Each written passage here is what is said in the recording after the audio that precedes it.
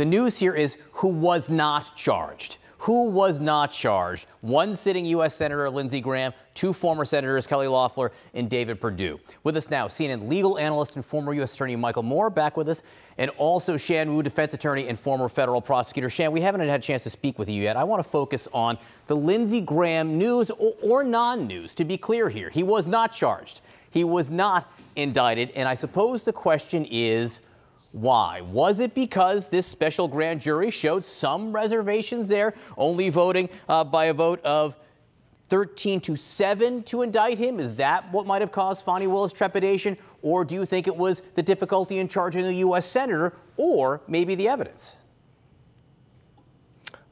Picking between those three, John, I'd say it's more likely the evidence, since, as you've been pointing out, so as Michael, we can't see the transcripts and all the evidence. We're really kind of seeing a summary here. The votes, I'm a little bit skeptical of that, but there's some distinctions to be made. Having indicted hundreds of grand jurors indictments, I can tell you that that vote did not matter to us very much unless it was really, really slim, like almost a deadlock to it. But I think to Michael's point, this is a grand jury which had been very focused on this one case for a long time, and therefore the weight of those votes might have carried a lot more meaning to the prosecutor in making those decisions.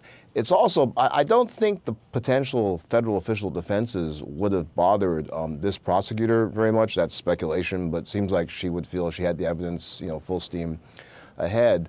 It's possible to me that they may have done a good job for themselves in the testifying before the grand jury for some of these folks.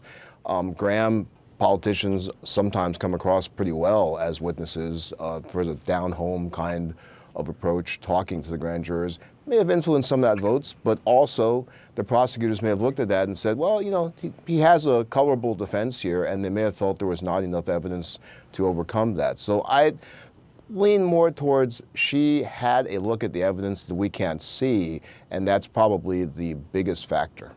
Yeah, and just to be clear, it's not specific what Lindsey Graham, what this special grand jury was recommending an indictment on. It's the broadest of all possible charges, the national effort to overturn the 2020 election. The phone call, which we focused on so much, it is not enumerated here in this report. It is for Donald Trump and some others. Their phone call, Lindsey Graham's phone call, is not specifically listed here. Michael, if you can, teach a little bit of law school here so I can understand and our viewers can understand.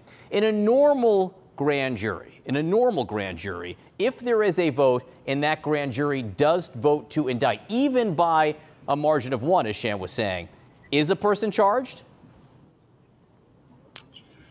Well, and I'm glad to be with Shan this morning, too. In a normal grand jury, unless there's a difference in the state grand jury and a federal grand jury. So in a state grand jury, which was what we're talking about here, a prosecutor in Georgia would have to basically present an indictment. You can't go into the state grand jury and say, I want you to investigate this, and then we can decide together which charges we're going to bring. The rule is that an indictment, we call it having to be laid on the table. In other words, presented to the grand jury for their consideration. They hear from some witnesses. They hear a little bit of evidence. It can be a very little bit, a summary type amount of evidence, and then they take a vote. And so at that point, it's up to the grand jury. If they vote to indict, then that indictment is in fact issued by the grand jury. So they are not investigating. That's the difference in what this report is about. This report is merely an investigative tool. And we don't use those, as I say, in Georgia typically. That's what makes this unique.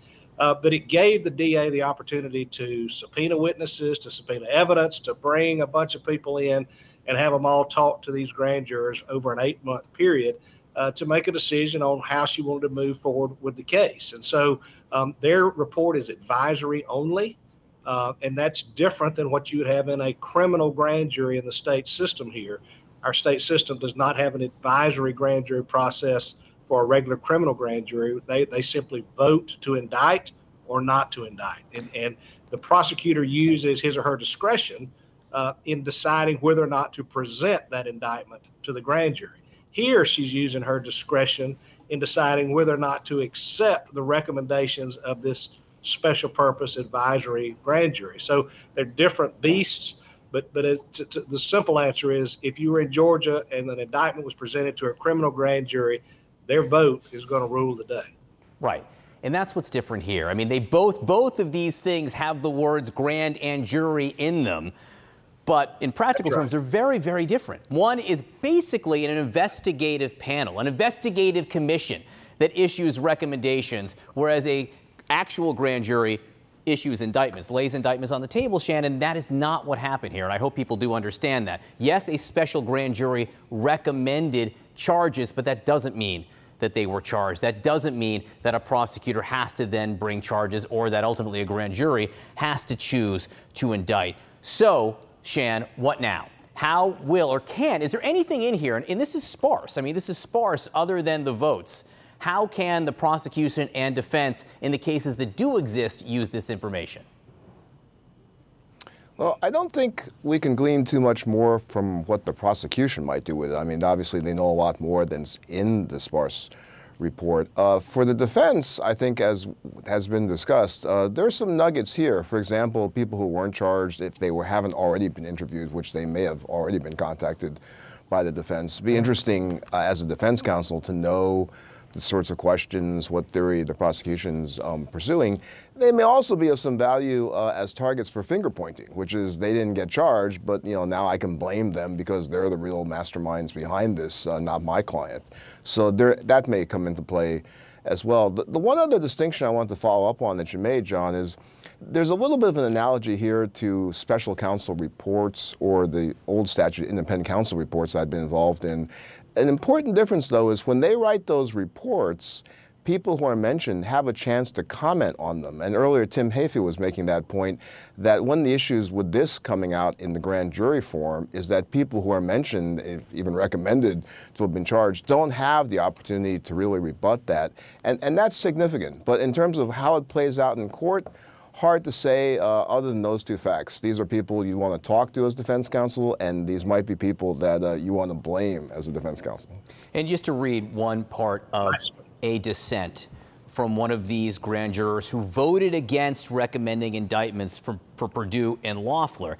Let me read a footnote that was part of this report. One of the dissenting jurors voting against recommending seeking indictments for Senators Perdue and Loeffler on a RICO claim believed that their statements following the November 2020 election, while pandering to their political base, do not give rise to their being guilty of a criminal conspiracy. Michael, I'll just give you 20 seconds on that. That's instructive. Why? Yeah, that's your jury.